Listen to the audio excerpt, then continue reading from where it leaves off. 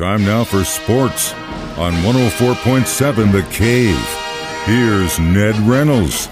Mikey Intern, Ned Reynolds back together. It's Tuesday, and the Chiefs have put their franchise tag on Orlando Brown Jr., first team in the NFL to do it for the 2022 season. Personally, I think it's a smart move. I mean, he was great for us this year. What do you think?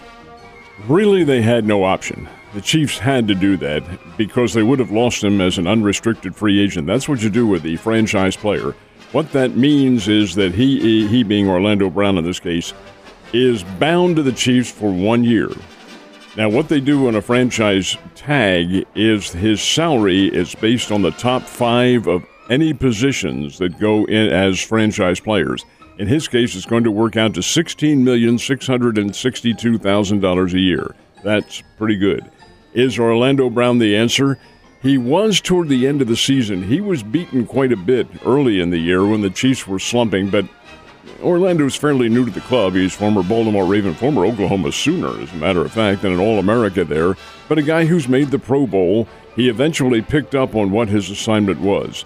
I think the Chiefs made the decision because what were they going to get in the draft if they let him go as a free agent? What are they going to get back with his going as a free agent? Not very much at all. So do you take a chance? Is there anybody on the free agent market who they could pick up? No, not of this guy's caliber. He is good. He's a very good player, getting better. He's only 25 years old. Yeah, he's young. And he can learn quite a bit. He's also one thing that you can't coach. Huge. Massive and smart. Really, really smart guy. He's not a dumbbell. Not at all. So, I mean, like you said, you basically said it, could have just said it in one sentence. They didn't have any other choice. There's no choice. No choice. So, but it was smart, and hopefully now we can, because it's going to get real crazy here in the next week or so. Maybe, yeah, the free agent market opens up on March they can start talking to the players. There's a cold period where you can't discuss anything.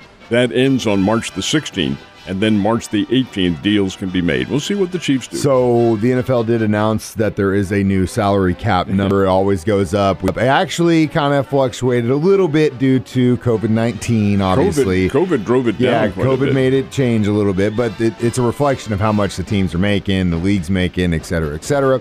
So what's that mean for the Chiefs? You got a little bit more room? Oh, gosh, yes. They have a whole lot more room. The salary cap went up by $20 million. It's now $208 million. Last year it was $182, and the Chiefs were kind of handicapped. They did work around it. There has been, to my knowledge, no team ever penalized because of going over that salary cap, or that what the NFL calls the whole thing. But the fact of the matter remains that the Chiefs now have a whole lot more room to work with. I suspect they'll be busy in the free agent market. They need help. Defensive backs. Heck, if Tyrann Mathieu is going to become a free agent, they'll need help there. Tavarius Ward's gone. I mean, not going yet, but he will be. Yeah, I mean. The thing more than anything else is leadership. They need somebody to lead on this team. I think Kelsey is in some respects. Mahomes maybe. I know he puts on a pretty good show, but the one that the players all respect and will play for, and certainly Tyrann Mathieu was that one guy. But we'll see what happens. It'll be a very busy, probably 3 weeks coming up. What are you saying? Patrick Mahomes ain't no leader? No, I didn't say that. What he is, though, is young, and okay. He's demonstrative. Whereas Mathieu, on the field, he urges them on. In the locker room, he didn't get the most valuable player vote from his teammate. Yeah, you're right.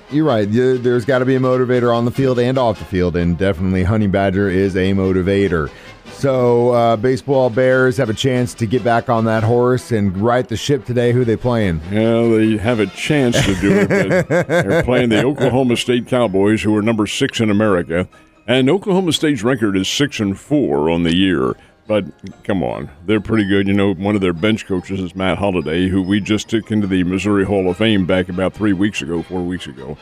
But the Bears just haven't pitched very well early in the season. They do go down to Stillwater today to play the Cowboys. They play them every year, sometimes twice a year.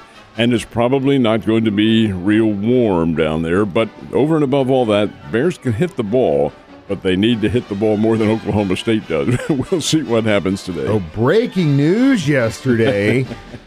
player suspended from the entire season for gambling on games. Are you kidding me? Haven't any of these guys learned their lesson from the guys who have done it in previous years? Evidently not. And I think probably what's happened here is Calvin Ridley of the Atlanta Falcons, and he's one of their star receivers. All-America from Alabama, a great player. He is out for at least 1 year. The NFL frowns terribly on players, and I understand this too, players betting on games. Doesn't matter if they bet on their own team or not, betting on games. Ridley did not play the final 11 games of this past season.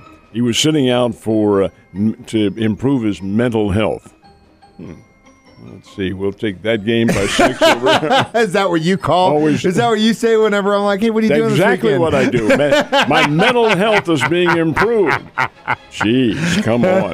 Well, this is not the first time it's happened, but the one that I really resonates with me was back when I was in college. Two of the greats of the game, Paul Hornung and Alex Karras, were both suspended for 1 year. Of course, Karras with the Detroit Lions and Hornung with the Green Bay Packers. They were found to have bet on games, and they were kicked out by Pete Rozelle for a full year. They missed a whole year of their career because of betting on games. I don't recall it ever happening since then. May have, but Calvin Ridley is not going to play for the Atlanta Falcons for at least 1 year, and who knows what Goodell might penalize him for beyond that. It's an unfortunate situation because the guy's got a ton of talent. You know what I mean? And it's just so stupid. It's just like some of these things you're just scratching your head as like a normal guy going, what in the hell? How much money could that bet have been worth more than your salary? I don't get it, but you know what? Hey, sometimes that's why we're here and they're there. He says he only bet $1,500 on a game, and that's chicken feed. That's nothing, pocket change. You have to wonder, though, they have more on him than that. They have to have done this sort of thing. He was going to be Matt Ryan's top receiver this year. He's a fine player. And Matt Ryan's probably going, you idiot. You just cost me my career, buddy. You just cost me the last few good years of my career. So who are the area teams to watch in this weekend state basketball finals? We have 6 of them. Of course, number 6 is kind of stretching our area just a little bit, but this will be a lot of fun. These are the state classes 1, 2, and 3 basketball championships coming up at the JQH Arena. The bigger schools are next week. But we do have 6 teams who are in and around the area. Stratford and El Dorado Springs represent girls in Class 3, and they play each other. That's on a Thursday afternoon, just 48 hours from now. Walnut Grove in Class 1, and Mike, I know this doesn't mean too much to you, but Walnut Grove is a team that has flown under the radar. Walnut Grove's in northern Greene County, and this is a basketball team, the girls' basketball team, which is making its 12th appearance in the Final Four, and they won 6 state championships, and really very few even know about it. That's a great program. Oh, big time. And Blue Eye in girls play represents Class 2. In boys competition, here's a stretch. Thayer in Class 3. Thayer is pretty much out of our listening area here. It's way down in Oregon County, a little bit past West Plains, but in our TV area over at KY3, that's a big part of our viewing area down there. So Thayer will represent boys in Class 3, Norwood in Class 2, and there are no area Class 1 teams playing for the state championship. So we have 6 teams that will be playing Thursday, Friday, Saturday, all for the state championships in the lower classes. The higher classes, which includes Class 6, they will play next week. So hopefully some of them can add those little parts to the bottom of their town sign that say, 2021, 2022 area state basketball and champion. Small towns love that. Oh, hell yeah, they do, man. They don't care about paying that extra to get that on the sign. As of today, though, speaking of basketball, who are the big guys going to the big dance? We have a few who are automatic qualifiers who are into the NCAA. They don't have to wait for selection Sunday. They know they're in. They do have to wait to find out who they're going to play, though. Of course, in the Missouri Valley, it's Loyola. They won it on Sunday. We knew that, and they will probably be the only Missouri Valley Conference team in the NCAA. In the Ohio Valley, it is Murray State, which next year will be in the Missouri Valley. Murray State is the Ohio Valley Conference champion. We talk about losing Loyola. Oh, we're losing a big team, folks. The Murray State Racers are pretty doggone good, as is Belmont, which is also going to join them in the Valley, Missouri Valley next year. Big South, school you probably never heard of. It's Longwood. It's a university in Virginia. Pretty good basketball program. They are the Big South champions. The Southern Conference champion is Tennessee Chattanooga. They beat Furman last night on a shot from midcourt with no time remaining. God. A three-pointer with no time remaining, won it by 1 point. Really wanted to see the Furman team play because they're pretty good, and they have a one-year transfer on their team, a kid named Conley Garrison from Bolivar, who left Drury for his senior year to go there for a graduate degree and was a star player on the team. Didn't get in. That's a shame. And the Sun Belt Conference team is Georgia State.